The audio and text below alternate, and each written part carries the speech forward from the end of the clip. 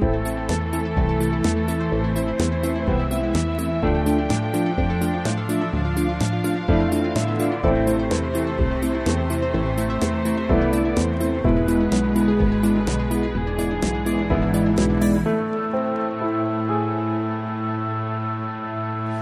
and welcome to Woman Up, the Desperate Art Wives podcast. I'm Susan Merrick and today I'm talking with Rose Gibbs. Rose Gibbs is an artist. She also curates, writes, organises discussions and runs the community organisation Mountford Growing Community in the estate where she lives. Welcome, Rose. Thank you very much. Very nice to be here. Thank you. It's a pleasure to have you. I would love to hear a bit about what got you into art and the instigations behind your work. Well, I mean, I think, firstly, I've been into art since I was a child. It was what I always wanted to do, and I don't think I'd ever envisaged anything different for myself. That's not to say it wasn't a difficult process for me post-school in terms of I made lots of changes. I didn't take a regular route through art college, and I ended up studying ceramic design at Central St Martin's, having kind of felt slightly frustrated at their fine art department. A couple of years after that, I had my daughter. I was quite young, in a way. I think I was 24, and I just had this feeling, I think whilst I was pregnant, about something about the cycles of life, and without sounding kind of like gloomy about this, because of course I was very excited about being pregnant and having a child, I wanted to make sure I kind of like marked time in a way. And making art felt like a way of doing that.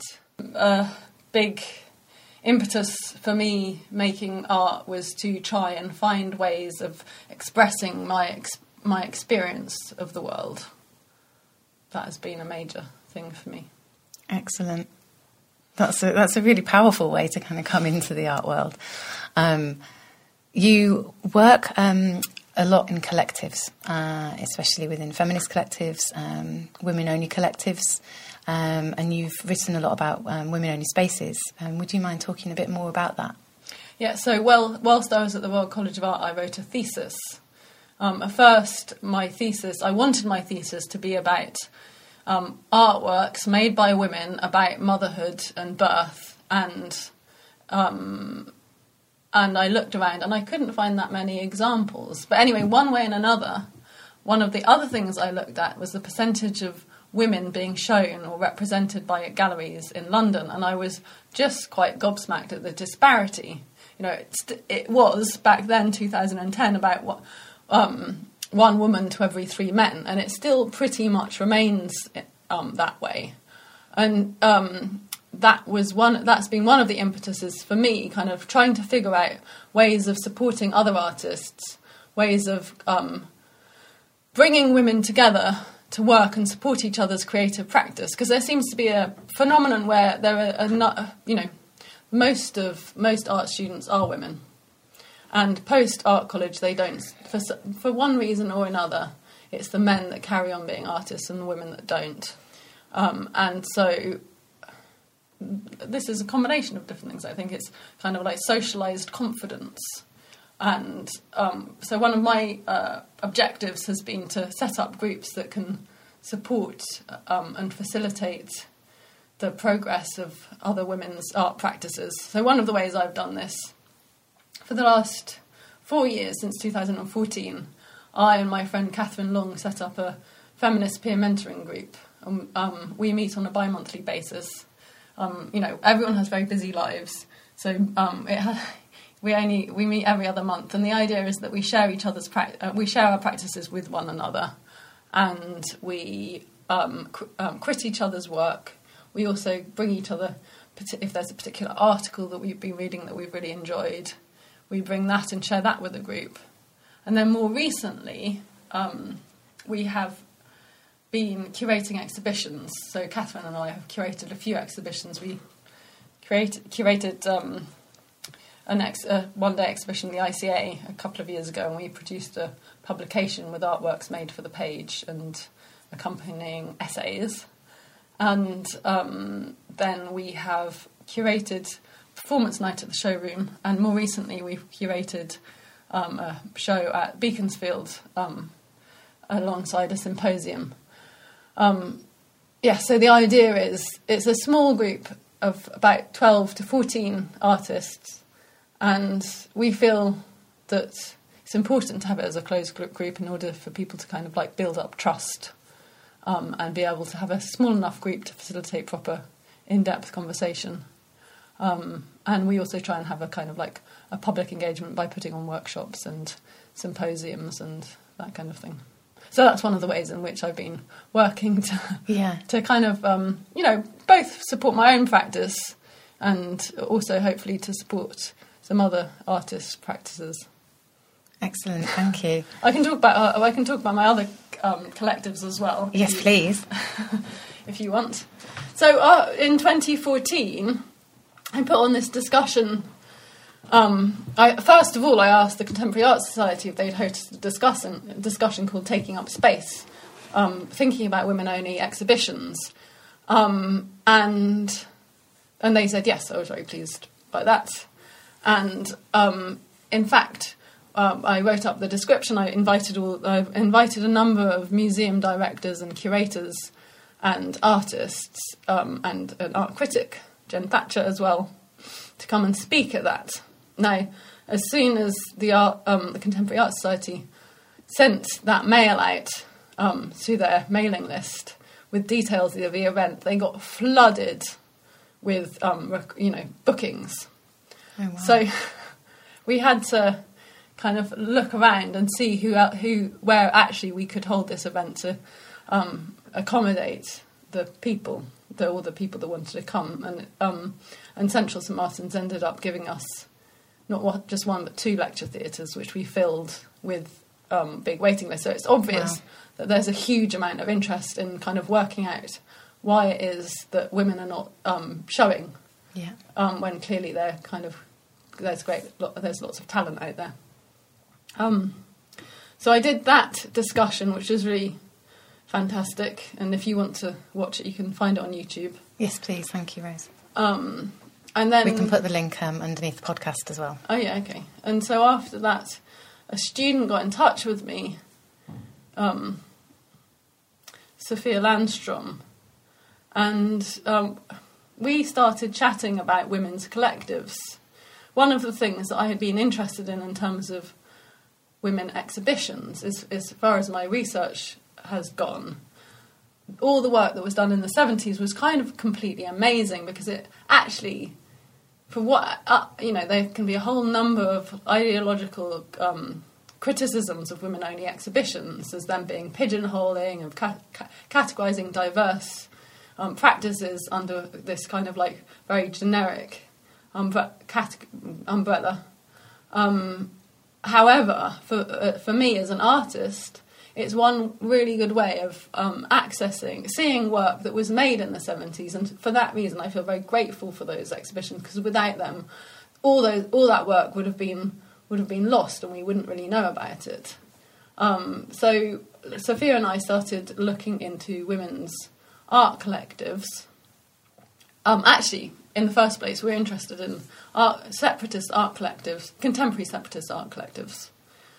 Separatist as a way of having a space for women where feminism is not contested, where the point of departure is the woman's perspective, and from there kind of go on to have kind of like deeper conversations about equality, about women's expression of their own experiences. So it was interesting. It was an interesting moment, and so that was back in 2014.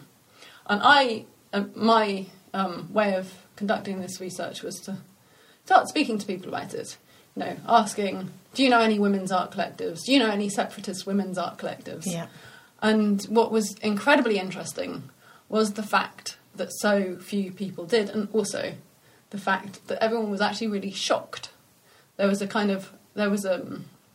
People were fairly appalled by this notion of a separatist art collective. I think that has changed. I think in the 4 years since then, things have changed. I think that now the idea of women-only spaces are way more accepted. They're seen as necessary, not the only thing that we need, but definitely a really important place that's for women to gather in a space where they feel trust, and in a space where they can really have discussions without having to go over the basics, so to speak. Anyway, so this research into contemporary separatist spaces actually led us to spending a lot of time looking at archives in the Women's Art Library and tracing the different women's art collectives of the 70s. And what is really interesting to see in those collectives is actually just how radical 70s feminists are. There's a lot of criticism about them having kind of middle-class concerns, being white and middle-class. And actually, if you look at what they're doing, and if you look at what they did, and if you look at the way in which they're operating, where they're trying to avoid institutions and set up alternatives, it's really clear that they're far from being... They're way more radical than this contemporary wave of feminism, which seems kind of directed towards women climbing the corporate structure. It was interesting. I spoke to Sue Richardson on an earlier podcast, and we had a really good discussion about using different forms of art in the 70s and looking for different ways of practicing. And she talked about it. They weren't necessarily, or herself, she wasn't necessarily looking for a new radical way of doing things. She was just pragmatically needing a radical way of doing things because they weren't being accepted into those institutions. And we talked about Kate Walker standing up at a conference and saying, I can't be the only person who's thinking this. Why we don't just need to try and get into these spaces which actually are very patriarchal. Why don't we look at doing things differently and a way that works for us as women? And from that grew the Postal Art event that then lasted for a couple of years. But Sue as well talks about the difficulty in trying more later years. So in the last 10 years, she's loving that her work is being recognised now and getting out again. But still, she finds that it's only happening for certain, to commemorate certain things. So if it's, for example, last year was to commemorate the 100 years of suffrage for some women, and she said she just feels like, is it going to be another 100 years before our work comes out again? Is there a way of using the collectives, which I agree are really important and really necessary still? Is there a way of using that to look at work that's not just categorised as being female or women, but that also looks at the other themes, the other context behind the work, which is as valuable as the fact that it's work by women and by feminists. Yeah, definitely. I mean, in terms of what you were saying, them making up, the women in the 70s making other structures, I think the Women's Free Art Alliance is a really good example. They had their exhibition Sweet 16 and never been shown, and for that they invited any person that identified as an artist, as a woman artist, to exhibit their work, and that removes lots of the usual barriers to barriers to access, and it's interesting because then there's the shows of 78 or 79 at the ICA, and you can kind of. So there was a show at the ICA of Alan Jones's work, and of course that provoked lots of outrage and lots of protests. And Sandy Nairn at the ICA said, "Okay, well, if you women want to show us the artist, and we'll see if we think they're good enough," kind of thing. So the Women's Artist Collective, they took on this challenge of finding artists to show at the ICA, and this was the first of a series of 3 exhibitions at the ICA.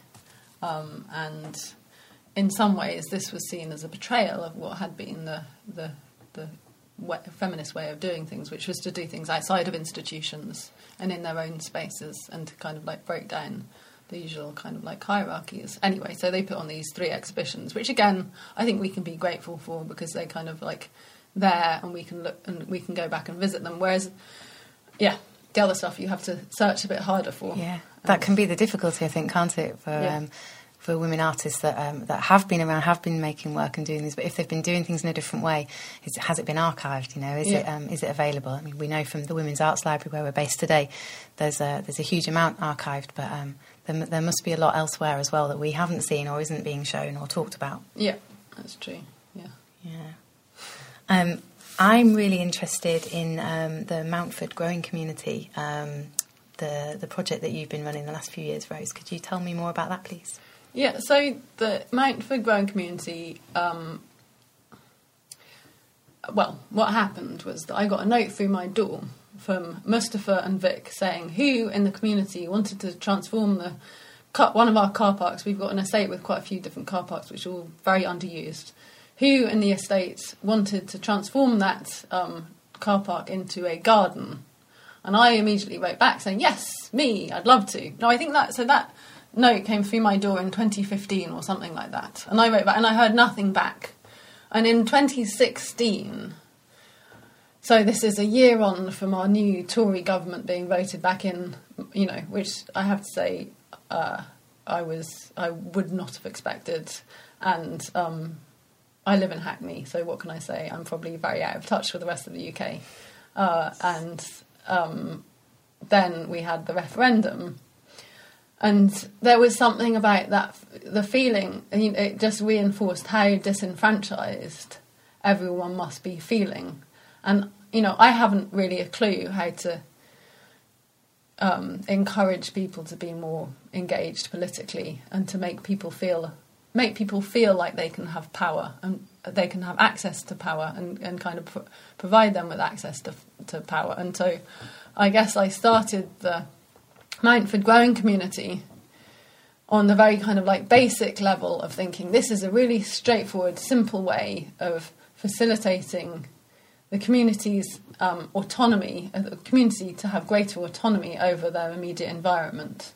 And so I put together, so we've kind of like won a number of different grants, and with those grants we've started a community garden, which has been amazing because, you know, in my grant applications I was writing all these kind of like grand things about how it was going to bring people together and how it was going to be really good for everyone's health and how it was going to reduce social isolation and all those kinds of things. Thinking, well, you know, I might do some of that, but probably, you know, it will just kind of touch it. But in fact, it's been completely amazing. It's completely kind of transformed things and set up all sorts of conversations and seed swaps within the estate, which I never would have expected. And I get emails from strangers saying how much it's improved their walk to work and all sorts of things like that. And I heard on Wednesday that I've got the grant for the next part of this project, which is a 3-strand after-school club, which will have 2 physical strands for the boys and girls on the estate, which will feed and inform a 3rd strand, which is a design strand, which will be run by some architects who run portfolio building and design workshops in schools across London. They'll be redesigning the public spaces within the estate together and presenting those design proposals to the residents and the council, and hopefully going through the applications to realise those designs. And then the other part of the project at the moment has been a community cookbook, which has been a different way of engaging with those people who weren't necessarily involved in the garden. We're going to be... That's just having its final edits at the moment, and we're going to be having a launch for it shortly. That's fantastic. It's a really clear example of how art and artists can think in different ways, potentially, of how to bring about community groups and to bring people together. I think it's especially in a time, as you say, that's quite turbulent. When we don't necessarily have community hubs.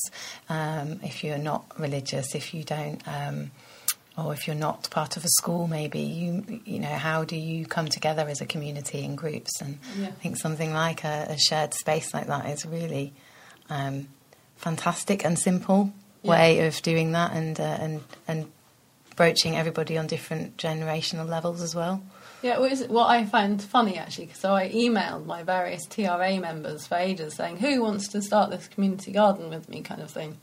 And eventually someone got back to me and said, oh, you know, come over, and, you know, a neighbour I'd never met said, come over and have a tea and let's talk about it. So I went over to have a tea with her, and, you know, and as it turned out, she was an artist, and the other neighbour that had also turned up was also an artist. Oh, interesting. And it, you know, without their help, I wouldn't have been able to set the organisation up. They've since left our estate, but it just I kind of thought, in some ways, the fact that they're artists doesn't surprise me, because there's something, you know, artists are willing to or do, you know, they're self-initiating people. You know, they get things going, and they don't ask for anyone's permission to do so, kind of thing. Yeah. And it's interesting, the link that was made between autonomy and people feeling potentially powerless. I spoke to somebody at the Social Arts Summit recently who was very much talking about choice and control. And that the NHS are really looking at how if people have more choices and have more control over those choices, we all feel that we have more control over our lives, and we feel healthier, and our mental health is healthier when we have more choice, and we can make more choices. So and that is across the board. So I think, like community spaces where it's communities, you know, like yourselves, the people who are living there, who are making the decisions about those spaces, rather than anybody else coming in from above, deciding it. So another thing that happened before the elections in 2015, I had been invited to go and speak to some sixth form college kids about feminism primarily. And anyway, as part of this discussion, there was a panel, there was various talks and a panel discussion at the end. I think the question came up about the election, and one of my fellow panellists said, well, you know, if I were you, I wouldn't bother voting. And I was just kind of completely shocked. I was like, how can you be saying this? These are teenage kids. You need to make them feel like they can have some impact, and they can have some impact on the world, even if by only voting. And so I think it's really key to make people feel like they can have some positive effects and engaged with politics and themselves. So one of the things with this after school club is to hope to sort of like install that feeling, or kind of facilitate the young kids on the estate having some engaging with our community, engaging with the political system as well. And just down the road from us, we have a after school club, which sadly has now been knocked down. And we all know that with austerity, loads of the youth centres have been closed down, and this really matters, and it really matters for young kids in London. And we all know, you know, the number of young people who've been killed, you know, over the last year is appalling, and it has to be something to do with the lack of options for them in terms of youth centres. And so one of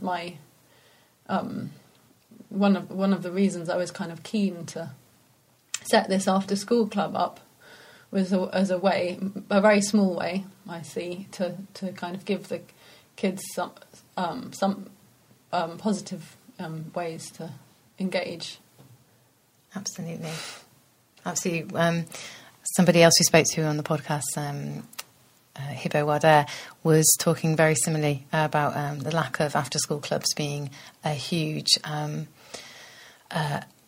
affecting factor on what children are doing,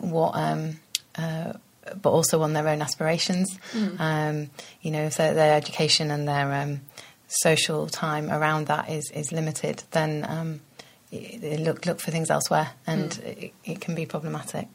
One of the things is we're really lucky. There's a great guy on my estate called Rikito, and he's been running voluntarily fitness classes with the younger kids on the estate. Brilliant. So one of the good things about this grant is that now we'll be able to kind of actually support that work, because it's those kinds of people who have a huge kind of like assets in community, and our governments need to be much better at supporting those and recognising and supporting them. I think they make the difference.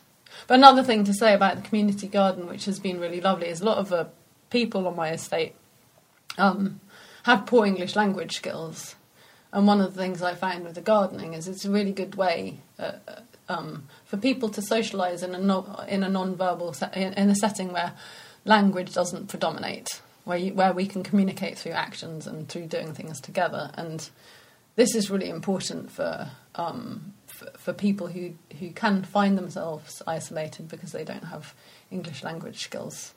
So that's been another kind of like upside of the garden is kind of facilitating other kind of ways of being a community, if that makes sense. It really does, and I think that's an excellent point to end on. Thank you so much, Rose. Thanks. And thank you for coming to talk to us. Pleasure. Thank you for listening. This was Woman Up, a podcast series by Desperate Art Wives.